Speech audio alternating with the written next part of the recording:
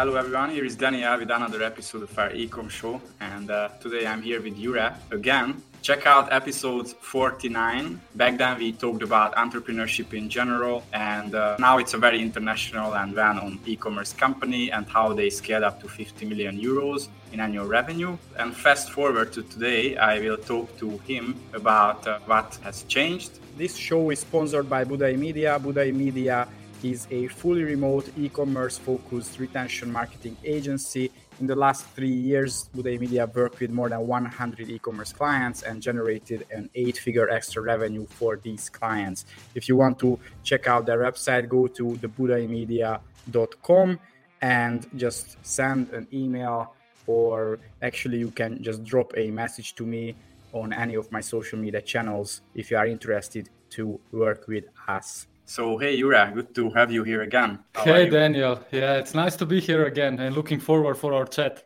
Obvious question. So what happened since we talked last time? It was last March, I think, correct? Yeah, a lot of ups, some downs, some challenges, big learnings, meet a couple of really cool people. But in general, yeah, it was basically, I think this year was about like the last 12 months was, okay, how can we actually adjust based on the privacy changes that actually happened on the push marketing side? So this was one of the challenges that I think we actually partly solved successfully. We have some amazing stories last year. One company actually grew to 42 million yearly revenue. So it's super exciting, just building this full stack marketing structure to enable like across not only on the push advertising, but also on the other ones, learn a lot on each channel. So it was really exciting. Grew team, hire a lot of people, meet some new people. So it was good. How big is your team now? 33.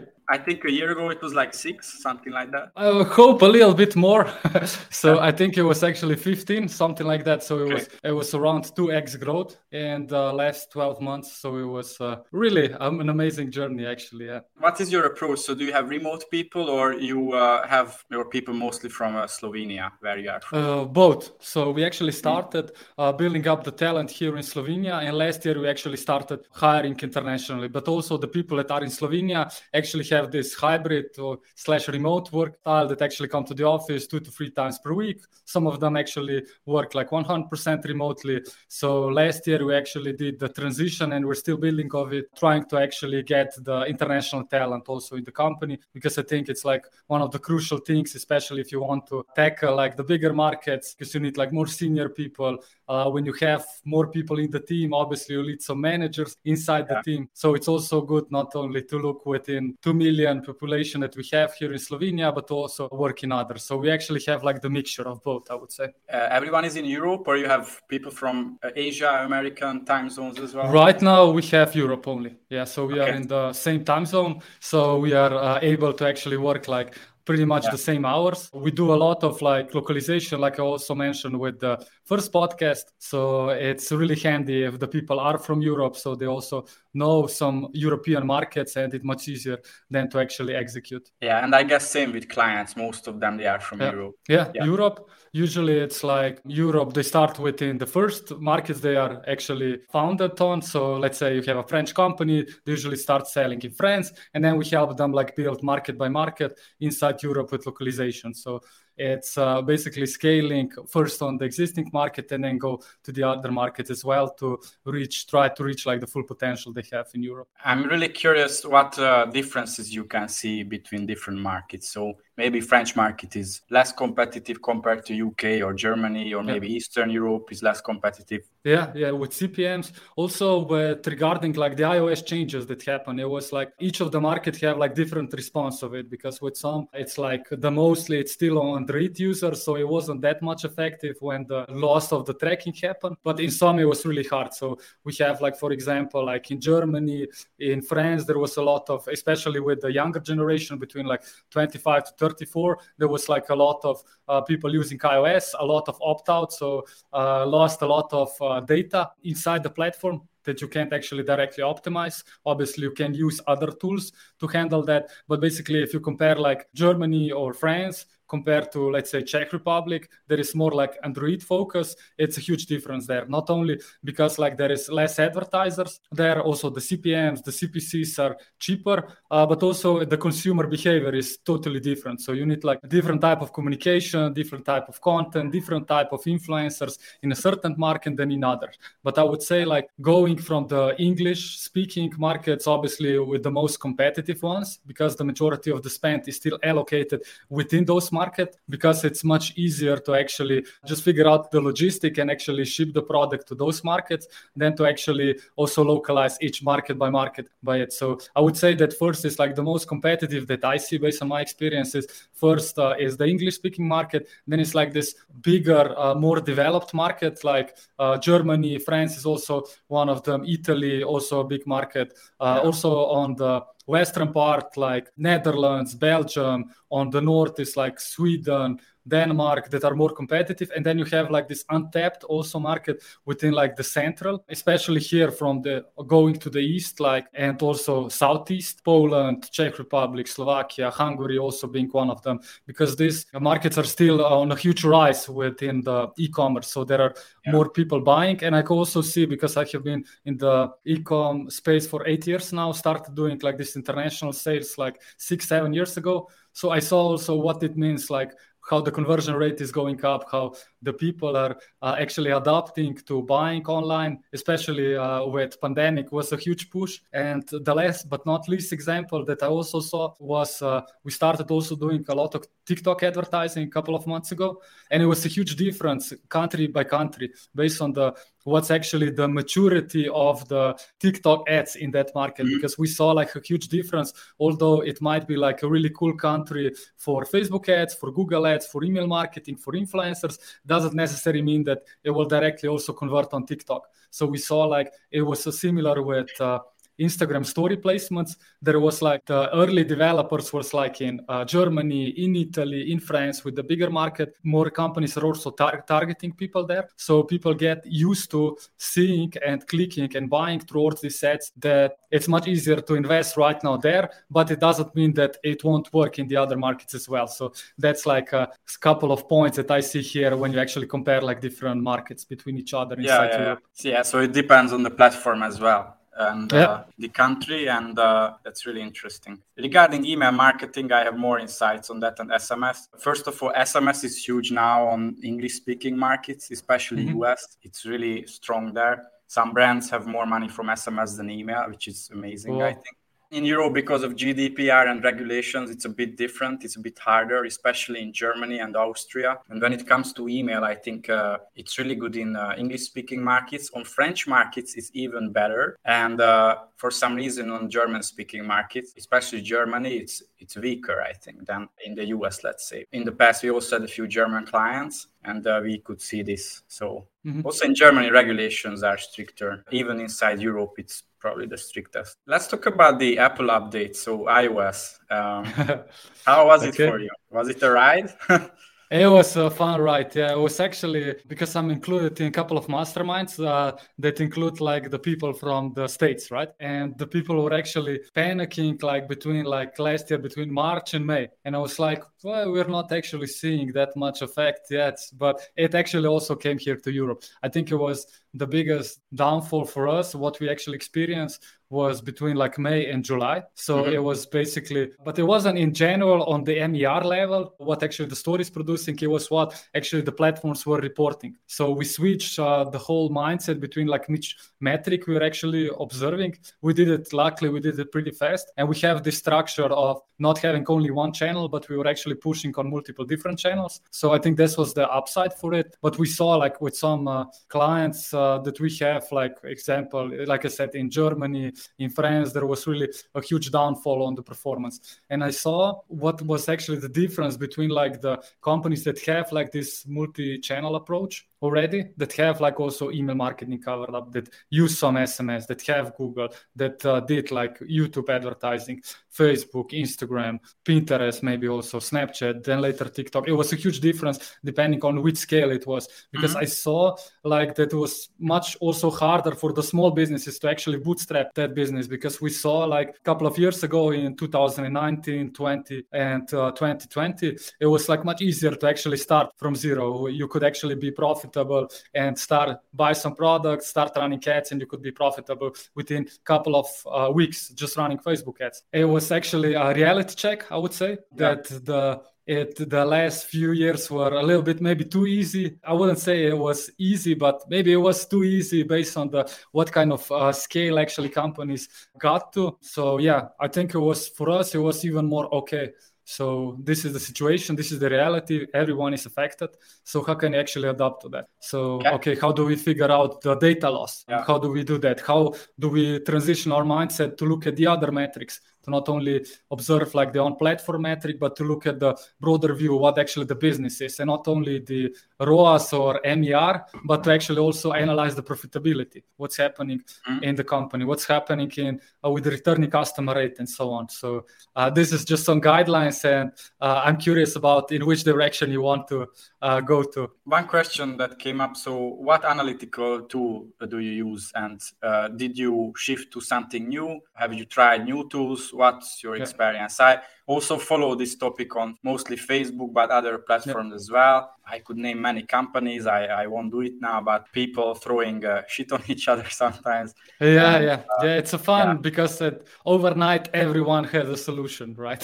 So it was like first it was a big mess. No one I think it actually hit harder than expected, because the people were like, because there was like in the past there was a couple of alerts that this could happen, but it didn't happen. So I think like when it actually happened, people still got surprised about how hard it actually affected the performance, because it was like a comfort zone. You could actually measure everything, you could see the results, scale super fast. And we also have, so before iOS, our let's say tool stack was usually like to analyze the data, it was either Shopify with Google Data Studio or Google Analytics with Google Data Studio to actually analyze like in general all the metrics versus the metrics inside the platform. So we actually send all the data from the platform to Google Data Studio. So we have like one master Google Data Studio to see how the client is actually performing. And if it's multiple countries, we also stack them together. So after that, it was really important to actually say, okay, what's our one source of truth? So we tested like many tools. So our favorite right now is actually the combination between like Triple Whale. So the Triple Whale being like the Shopify dashboard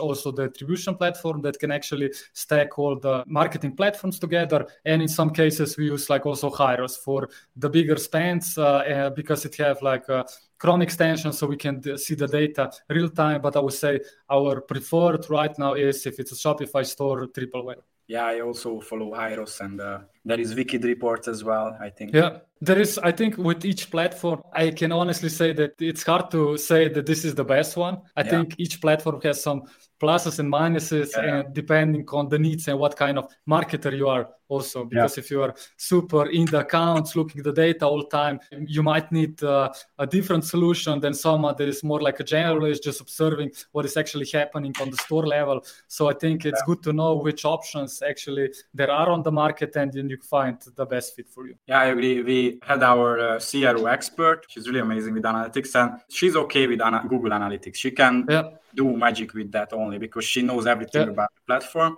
But if, as you said, somebody is more a generalist or maybe more a visual person who is less into numbers, there are other tools which are more, easier, and it just shows you the data, what you really want to know, without telling you how it's calculated. You don't have to know it. So when we talked last time, a few weeks ago, you said that and today you also said one of the brands scaled to 42 million. So let's talk about it a bit more. So what's the story there? Is it euros, by the way, or? Yeah, euros. Okay. Yeah, it's euros. It's actually pretty amazing journey, because it was a super short time frame. So it was a little bit more than 2 years. So super fast growth. We did like I think what was the winning formula there was like obviously an amazing product with the high potential for the returning customer rate, because I'm a huge believer that in order to actually have a business right now that could be super profitable and have this growth potential, you need to have like a business that have the potential to have like between 30 to 40, 45% of the returning customers, or a subscription-based business or something like that, which is basically connected to that. So it was basically this is the product. And then it was, I think that we really nailed it in understanding like our customers. So we invested a lot of time at the beginning to actually survey customers, talking to the customers, understanding why they actually want to buy, to find the right niche, to find the right advertising angles, and then basically build like the full stack marketing approach based on the, okay, what are our acquisitions channels? What are our retention channels? How do we implement influencers into that? When do we actually start an ambassador program? And we implemented all this in one market, and then we basically analyzed, okay, which are the markets that are similar. So basically the road for them was actually to really master the home market, so where they actually were coming from, and then go market by market. And the first approach was that we added the first two markets was pretty similar to the ones that they were coming from, and then we actually tackled the bigger market, because then we were doing like between 500 to 800K per month, and then we say, okay, we are ready for the bigger market, and then basically implement the system, how to get these direct response creatives. We also hired like a couple of shooting teams to actually create like this branded performance creatives. So I said branded performance because we wanted to combine like branding and performance together, so it looks good and it also triggers the need to actually buy the product. If I would need to point down the factors, I think this was it, together with the localization, obviously, in Europe. Yeah. And you said you already hit 500, 800K with smaller countries without going to bigger markets, right? I think that's amazing, because my agency's primary market is not smaller countries in Europe. We work mostly with US, Canadian, UK clients, but still I know people here, and I barely remember any who hit those numbers in these smaller markets. It was, for us, it was really, we wanted to crack the code on the digital marketing, because we wanted, in the niche, we wanted to become like the leaders on the market. So it basically empower us to then also decrease the spendings because of the returning customers. So basically the spendings that we were investing, it was mostly for the acquiring new customers. There were some in reactivating, but we found like a really good niche, really cheap like CPMs. Then we say, okay, what can we do to acquire as many customers as possible? So we had like some markets, we have like 200K customers. So, and when you have 200K customers with a good product behind and a good returning customer rate, you have also a lot of referrals after that. So basically you spread. And this is basically the strategy, because I think if we would start on a bigger market, I don't believe that we could reach this kind of numbers that fast, because we were able to become a brand this fast, right? No way. I think we would need to, on one market, we would need to hit, like in Germany, we would need to hit like 50 million per year in order to say, okay, we have a brand. Because I think this term brand is actually overused, because people actually put the name on the product and they say, I have a brand. They pay for the photo shooting and they say they have a brand. But basically, the brand is when you can actually turn off the ads and the sales will still come to your store. I have my own little theory on this, by the way. I think drop shipping was a very fancy term like 4 or 5 years ago, bit less maybe. And after everyone said that I have a brand, because drop shipping became not a nice word anymore, people started hating it, and everyone started having a brand. But as you said, becoming a growth hacker, right?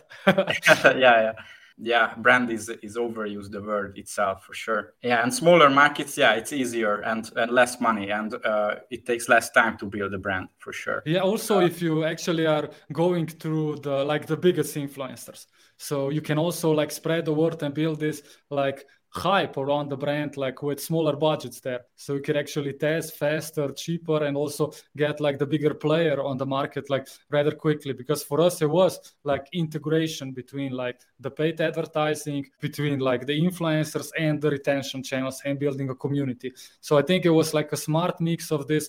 And it was because we were on this untapped market or a cheaper market, but we still knew them pretty well. We were able to actually get the traction super quickly and get to the right people. And one needle mover for us was also when we started, like, especially on the influencer marketing side, when we started like hiring locals to run influencer marketing campaigns for us. Because before that, it was like, okay, we want to actually have someone internal in the central team, let's say from Slovenia, speaking English and trying to plan like influencer marketing campaign in Germany. It won't happen. You need someone local because they know the market, they know who's the big player, what's the trend, what's the rates. So this was also one of the big needle movers for us. And I also come like, so before starting WeScale, I was also in one company that was super hard on the localization. So I was actually used to go as a local player to each market. So basically it was a logical move for me. Yeah, actually I looked for a book here, but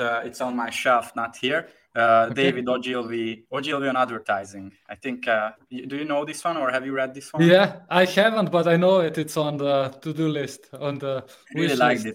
It's a very story-based book and very light, it's not like something very scientific, nothing like that. Ogilvy was a very practical, easygoing guy. So I like the tone of the book, but still professional. And what I just wanted to say, now Ogilvy has, I think, more than 100 offices in more than 100 countries all over the world. And what he also said that is that in every country, local people should work on the marketing campaigns for local companies. His first foreign office was in Canada, I think. He was originally from UK, and the first foreign office was in Canada for Shell, because Shell Canada wanted them to help them in Canada, and they spoke the same language, right? They spoke English, but still they didn't understand the Canadian market. So he realized that he needs to hire local people in Canada. And after he realized that every country you need local people because they understand the context, there are current events. For example, now in Hungary, we will have the elections next or this week, actually. And if you are from China, you don't have an idea about it. So you need local people and their knowledge. That being said, I wanted to ask, so content is created by influencers, right? In the local It's market. A mixture, yeah. So it's like we try to always have like several different sources of content. It's not like only UGC. We do a lot of UGC, but basically it's one is like the internal shooting. So the company is actually organizing a shooting. Our creative strategies actually help them plan the mood board, how it's going to look like, brief on the best performance and so on. So this is one. The second one is that we actually built, like, we have some partners with the shooting teams that we can actually shoot content in other areas. So one team that we have right now is in Bali, one team is here in Europe, so we can produce content there. So it's still, I wouldn't say like the shooting content that is that and it doesn't work anymore. Far from that. I think it's great to actually also build up this brand perception, and it also converts in some cases super well, especially if it's scripted and you understand like what are the angles, background, what the models needs to look like. So these are two. The next one is influencers. So influencers is like, one is like the paid collaborations we have, they post organic. The second one is the content creations that we have, and the biggest, I believe, is most powerful, especially of building like this retention strategy behind is like your customers. So how can you actually leverage also the customers to produce not only the written content with the written testimonials, but also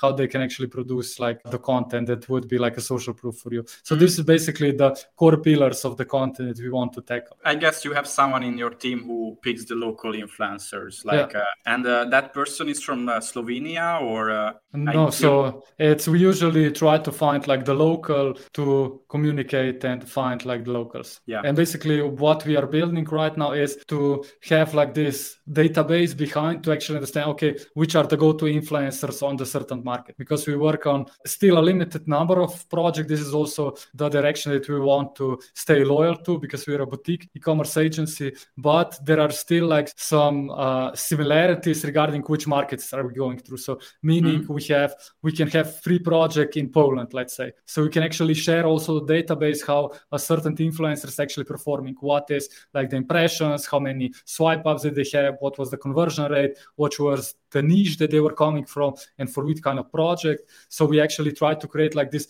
database regarding the performance performance. So we started building this year, and it's producing like some really cool insights. And I think we would be even much smarter going further in planning, because otherwise it's just guessing. And I think it's super important to actually have the data behind, because otherwise you just check, okay, this is the engagement rate, this is the following from the influencers, let's hope for the best. And then if you have like some proven traction behind, it's much easier to actually plan. I think many people, the reason why they don't start with influencer marketing, because they don't trust the influencer and the potential return. Because with Facebook, you have the ROAS, and I know there are big differences there too, but still it's, you throw in the money, you get it back. But with influencers, sometimes it's less reliable, right? If you don't know the numbers. Especially if the influencer is really off from your audience, then you just throw out the money. Yeah, it's basically it. But I think it's about like, it's similar to it's still similar to advertising. It is person-to-person communication.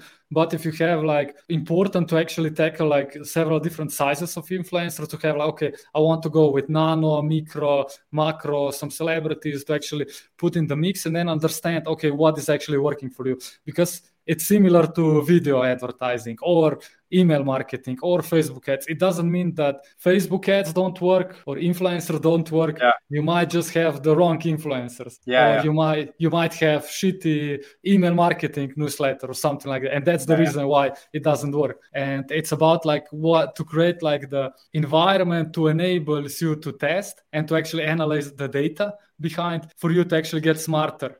But I think at the beginning it's like a learning curve, and the people don't want to actually go through this process. They want to, let's say, they want to ship like the products to 5 influencers and expect like 5 ROAS on that collaboration. In the majority of cases, it won't happen. If it is, it's luck. But you need to actually you need to treat this like an additional marketing channel. We also have like this mindset inside the company that basically the spend on the influencer marketing side is treated as the media buying spend. This is also included in the end calculation of the MER. So how much did we invest in influencer? How much did we invest in Facebook? How much did we invest in Google? Basically, at the end of the day, if you take it seriously, you could build up a system there. And I know many companies that have like 40% of the total like budget put in the marketing mix in the influencer marketing side, and they do like mid 8 figures. So that's why I believe it's a little bit harder to crack. But if you do it, there's a huge upside. It's really about understanding psychology and direct response marketing, branding as well. But I think the basics comes with direct response marketing, and then you can add branding on the top of it. I have one more question for you. I follow you on Instagram, so I can see that sometimes you put out Mamba mindset. So what is that? I don't follow basketball. I think it's Kobe Bryant, right? And you used to play basketball. Basically, it's like, for me, I love this mindset because it's like this endless drive of progress and chasing the win. So it's like, for me, this is something that Kobe Bryant actually developed. His nickname was Black Mamba, and basically the mindset behind this was Mamba mentality. And this is basically just trying to become like the best version of yourself, trying to inspire like others that are around you. And I'm really huge believer of this kind of mindset, because although I'm not professional sports guy or something like that, I still believe like we can all learn a lot from this sports people, because they were really dedicated to achieve like the results they were. And one of the biggest learnings last year, I actually got like studying the sports people and their coaches. It was like, okay, what needs to change on the mindset? Because I think technical part, you learn it. It's about like to having the discipline, the stamina, the belief to actually chase something. So that's basically the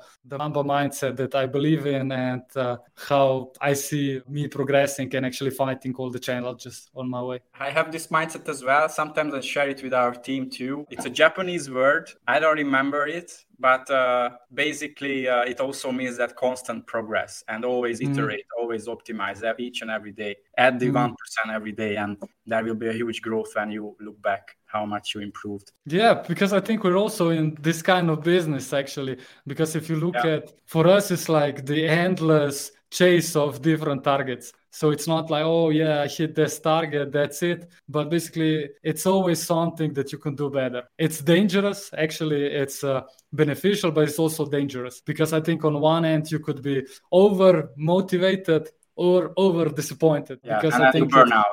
Yeah, and basically it's, I think, to fight these challenges between, okay, I am comparing with someone, I'm competing with someone, or I want to be the best version of myself. So I think it's a hard one to crack because there is so many positive and negative signals here in the game of e-commerce, performance marketing, and so on.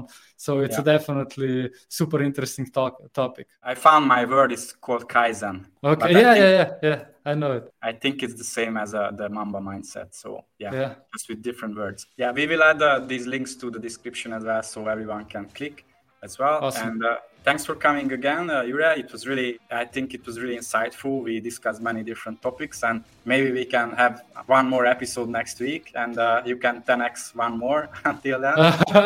Yeah, I don't want to put pressure on you. yeah, but it's only 7 days, Yeah, also thank you everyone who listened to us. Stay tuned. Every week we come out with 2 episodes now. We just doubled the number of episodes recently. And thanks again. Have a great day. Amazing. Thank you very much for listening to us.